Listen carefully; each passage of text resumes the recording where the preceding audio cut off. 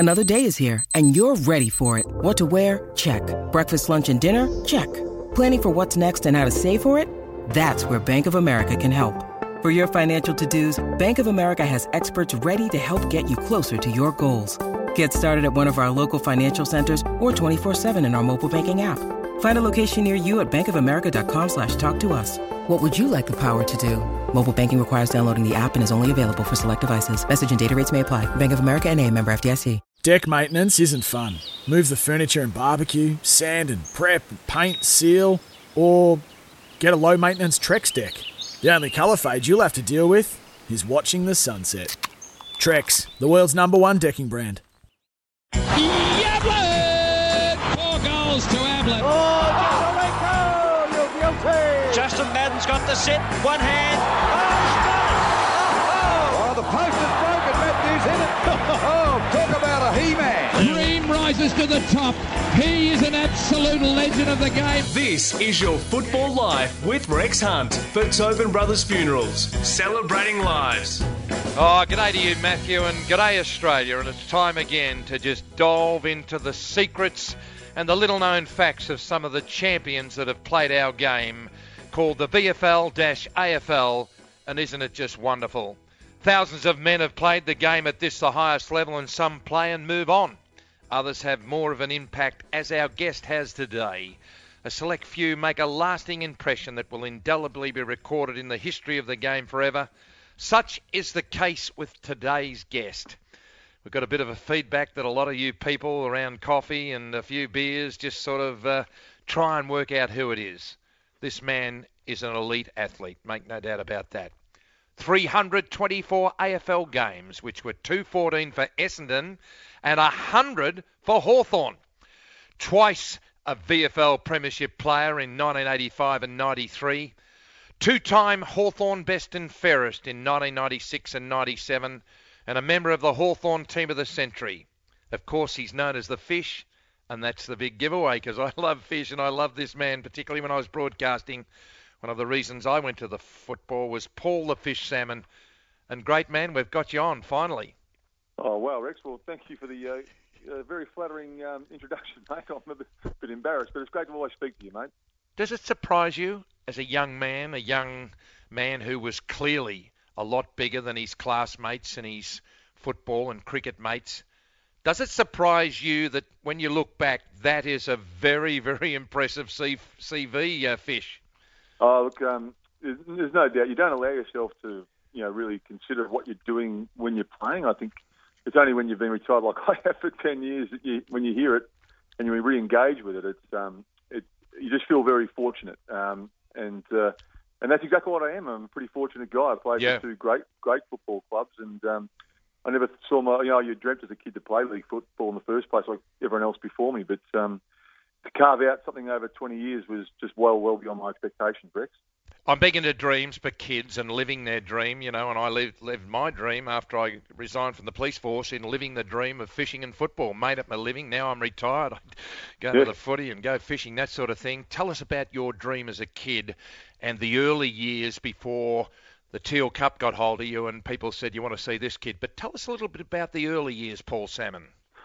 Well, I'm from a pretty big family, Rex. I'm the fourth son and I've got two younger sisters. So I came with three older brothers. It's not an uncommon story to tell that you grow up in a pretty competitive environment. There's 6 years in age difference, so I was always the young one trying to carve his niche within that group, within that dynamic. And I think it really imprints on you for the rest of your life. I was always very, very much a competitive animal, and I was very fortunate. I mean, a lot of what gets you to the starting line in sport, even in business and other things, is just a God-given talent, and in my case, an athleticism and a size that helped me stand out. But with that comes a lot of hurdles along the way, because as a young fella, you're sort of learning to deal with other people's expectations as early as 5 or 6 years of age. I know that sounds extreme, but there were cases in growing up where I was always criticised for being in the wrong age group, or I shouldn't be out on the sporting field or running in that athletics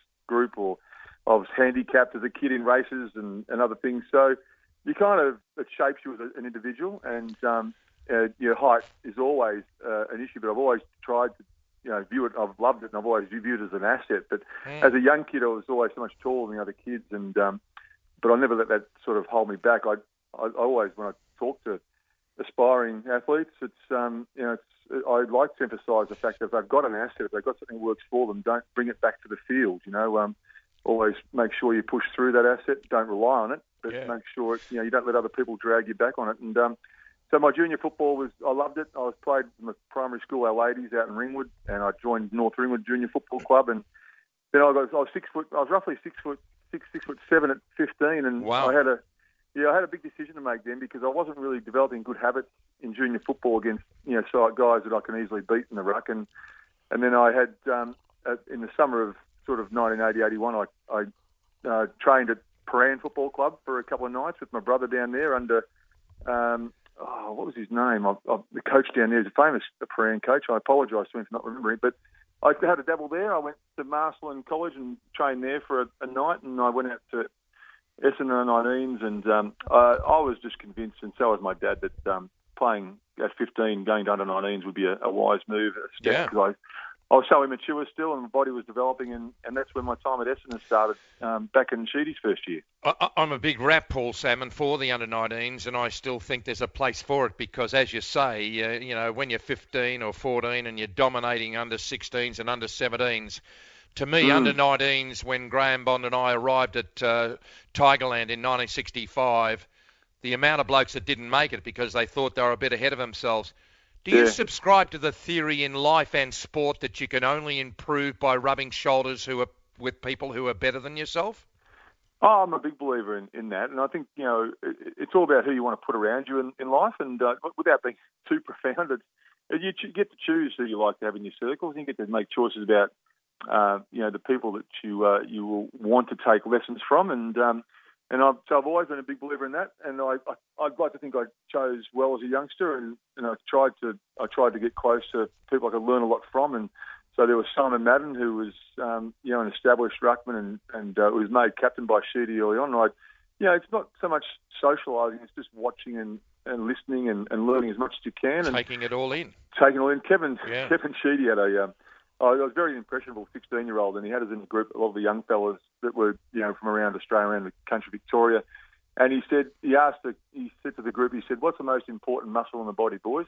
And of course, we're all 16, and a few of the hands went up, and you can imagine. I can't imagine. But to keep it pretty clean, the most important muscle, the biceps and hamstrings and glutes and all sorts of stuff. And he said, "No, the most important muscle in your body is your tongue in this game of football." And that was, he said, because if any of you guys make it, you're going to be playing on the MCG. Your teammates have got to know you're out there. And then he said, "What's the most important skill in football?" And all the boys were talking about handballing and marking, all obvious stuff. And he says, "Do you give up?" And the boys gave up. And I'll never forget, he said, "The most important skill in football is listening." Yeah. He said, "The best listeners here today will give themselves the best chance of making it." And, because when you're 16, it's all about, can I mark, can I kick, and who can I beat at the next training drill? And so, look, those things sort of live with you. And I just think, Kevin Sheedy was a great role model and mentor to have as a 15, 16-year-old. I wanted to, Paul Salmon, get to Kevin Sheedy a bit later, but I'm going to do it now because I need to know, when you went there, were you aware of what an absolute Leviathan Sheedy was at a club that had the golden era of its entire history, the Richmond Football Club, and it was just accepted you'd play in finals and grand finals and you expected to win them? It sounds like one of the things he took to Windy Hill was the MCG because, it's still where it's decided on that important day in September. Yeah, absolutely. Look, like a lot of the boys at Essendon, I was only a young bloke, but I don't think most of the team actually knew what had hit them when Sheeds hit the track, because he was a very larger-than-life figure. Yeah, I knew about his history. I grew up through the 70s as a mad Hawthorn fan, and so I knew about the power sides of Richmond and Hawthorn, North Melbourne of the era. So I had stars in my eyes, Rex, like any young kid. Kevin Sheedy's your coach, and he could yell at me, and you just wouldn't be concentrating, and he'd have to yell at you twice just to get the message through. But look, I've used the word, not in a disrespectful way, but he was quite a brutal character back then. He was he was unforgiving on the training track and in games, and I remember him saying at one stage, because all the boys were hunched over or lying on the ground half dead, and he says, "I'm not training you to be anything other than confident at the time on in the last quarter of a grand final that you can look at your opponent in the eye and say, I'm going the distance, can you come with me? It was all about mental toughness and stuff. So, look, he was an interesting character. He won, not just there to win friends, but I just lapped everything up. I was sort of a huge sponge for whatever you had to say. I had teammates much older who were saying, what the hell's going on here? This bloke should be locked up. Yeah. But, interesting.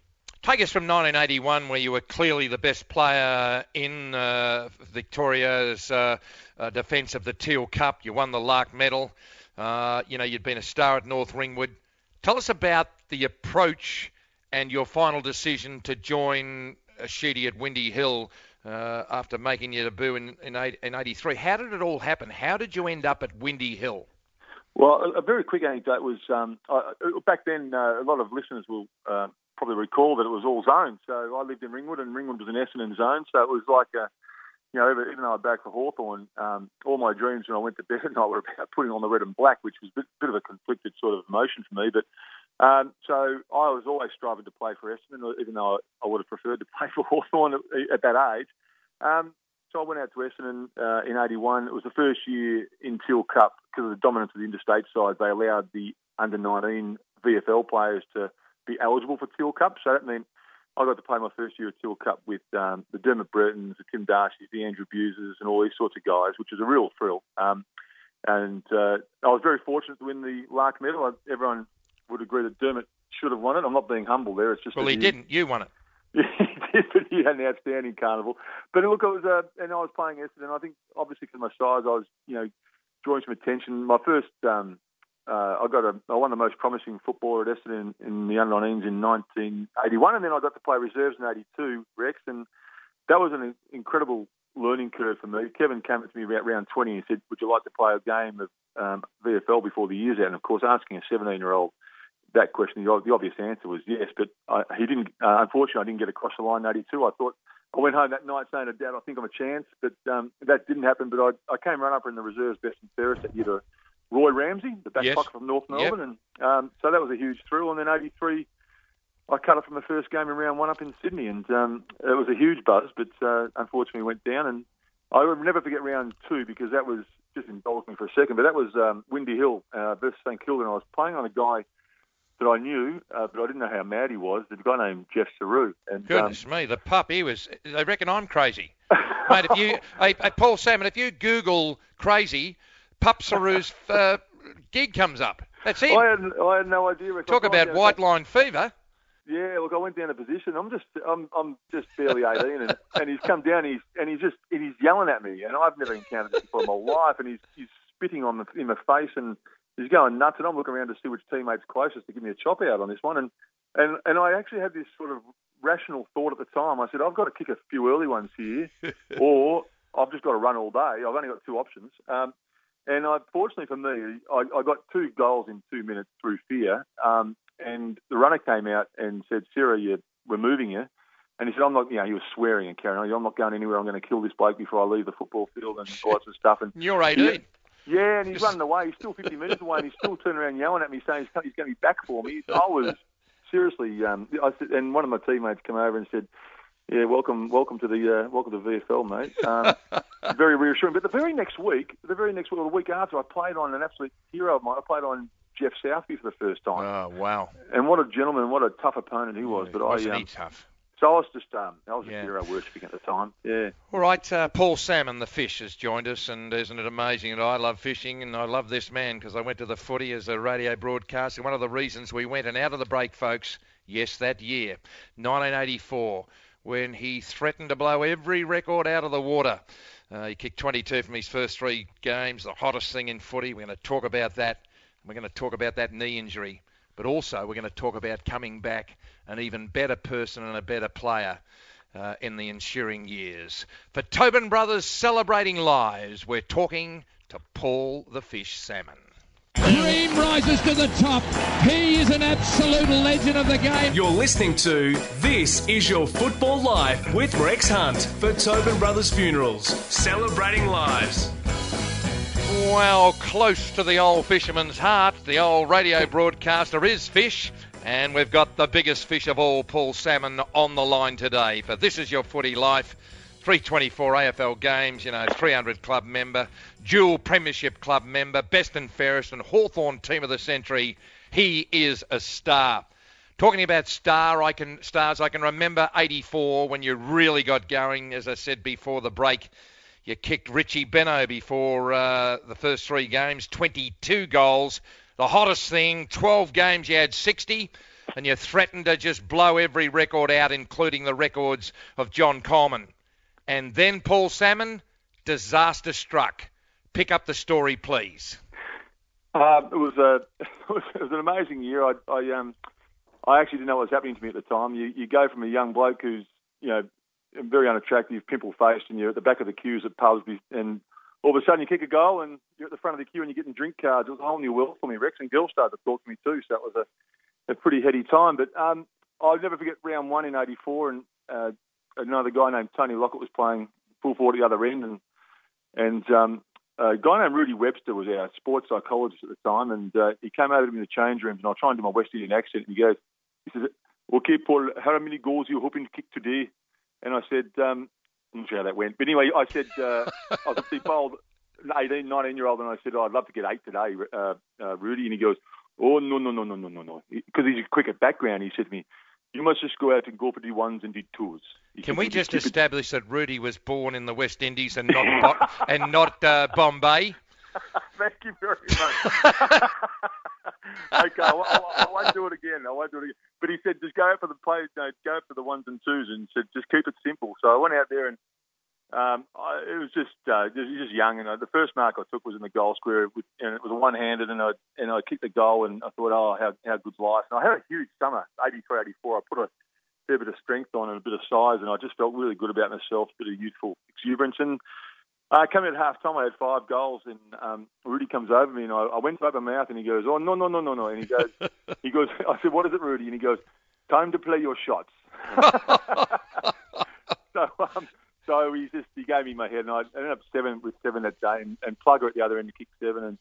And I think, just the next few weeks, I was just riding a wave, and it was just so much fun. And I had a lot of support from the footy club. But what I didn't have any preparation for was the press interest and the media and the people in the street, and my world was turned upside down. Takes over your life, doesn't it?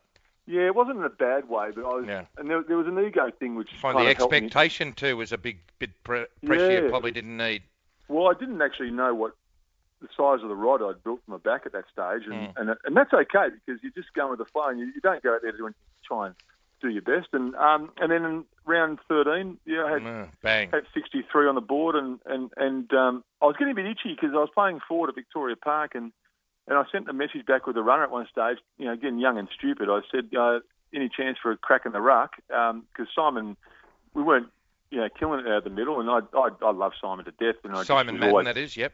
Excuse me, Simon Madden. No, I was always just trying to get a look in. And, the message came back early in the third from Kevin that he wanted me to change. So I got to play on David Cloak in the ruck, and I was just excited on playing on David Cloak. And I got a bit ahead of myself because I outmarked him in a one-on-one. We went back to the centre bounce after we kicked the goal, and the ball bounced back over his head. And I did something I'd only very rarely done in the past, only something in junior football. I grabbed the ball out of the ruck and took off. Ignoring the calls of Alan Izard and Darren Williams to handball it to them, I decided to get my quick kick in, and I did so. But at that, it was just the timing.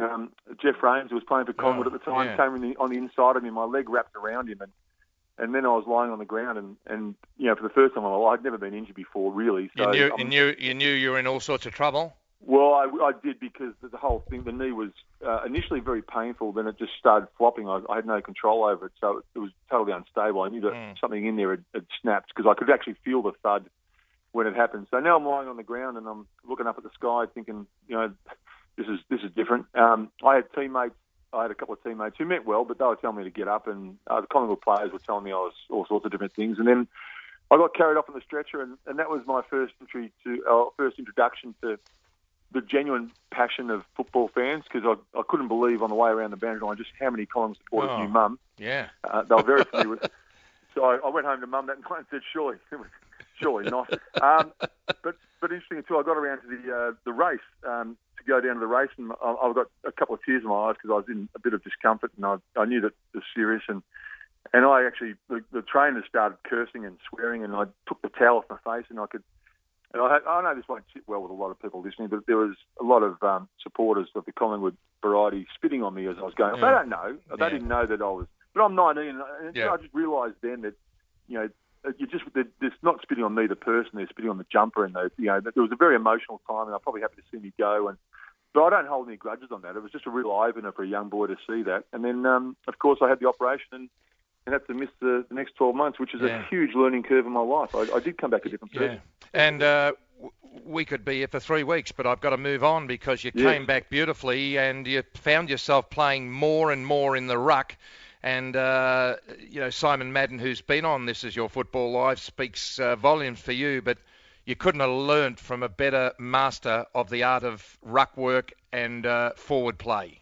No, I couldn't have, Rex. Simon Madden is not only just a great player. This sounds corny, but he's a great person, and I learnt good and bad. I learnt so much. I mean, he technically was so much better than me, but I think we complemented one another, and I'm really proud of what Simon and I did together, because it doesn't happen. I don't want to sound too pretentious, but it doesn't happen too often in footy that a combination works for nearly 10 years like that. A ruck combination, and I served a very long apprenticeship, 12 years under him, but I was very happy to do so. And he was a tough footballer, Simon. You wouldn't want to underestimate him. And one of the nicest blokes of all, but it just goes to show you don't have to be a thug to be. Let's move on to 93. It was a wonderful year. Look, I can recall, like it was yesterday, broadcasting with Sam Newman and Ron Barassi and Shane Healy on 3AW, the shootout match between you and Ablett, 14.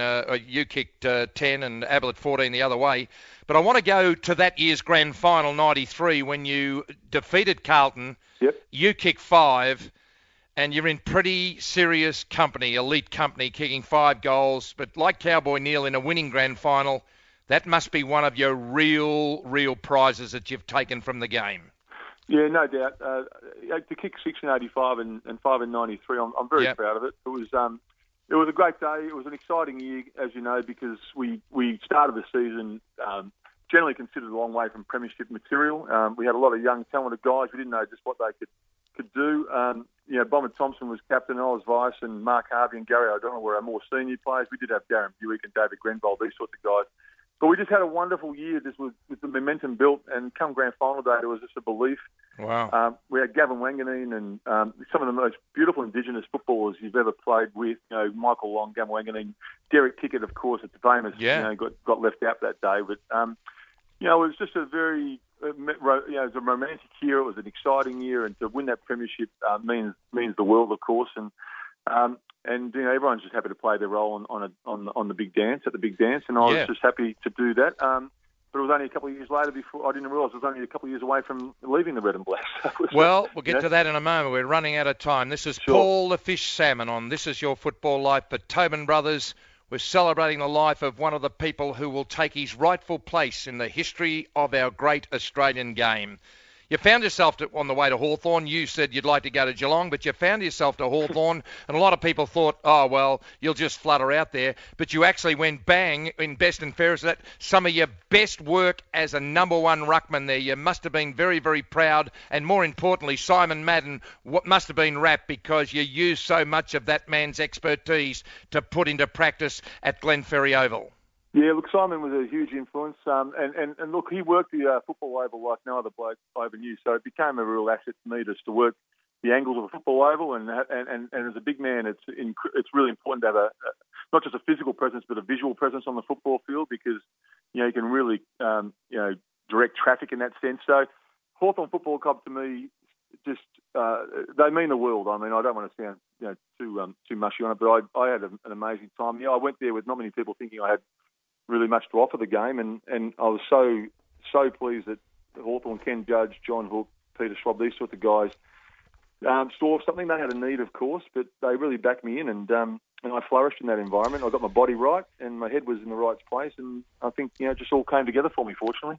We're finishing off with just a few questions off the top of your head with very, very short answers. Paul the Fish Salmon. My absolute favourite food is? Oh, gosh. Steak and veg. Boring. When I get around to it, I will. I will spend a year or two living overseas. If I could be anyone or anything, anywhere in the world, I would be. Right here, right now. To my mind, the greatest Australian rules footballer of all time is... Lee Matthews. Well, there you are. It's just gone so quickly and we've just brushed over the top. But as I said, I don't want to embarrass you in any way, my friend. And I mean that sincerely. When the history of this game is written, Paul Salmon, you will take your rightful place. You are a star. And one of the reasons I went to the footy, and I think that speaks for hundreds of thousands of people who you've thrilled over your career, and you're doing well in business and you're doing well with your family. And thanks very much for joining us today on This Is Your Footy Life. Thank you so much, Rex. You're a champion, mate. Appreciate it. No, I'm not. You are a champion because that's what this is all about. That was Paul Salmon. If you'd like to hear the extended version of this interview, check out facebook.com/Tobin Brothers Funerals or follow us on Twitter at Rex Football Life. And yibbity yibbita, folks. This has been This Is Your Football Life. All for Tobin Brothers Funerals, celebrating lives. G'day, Mike Hussey here. Get on board Australia's best fantasy cricket game, KFC Supercoach BBL. It's fun, free and easy to play. Play today at supercoach.com.au. T's and C's apply. New South Wales authorisation number TP/01005.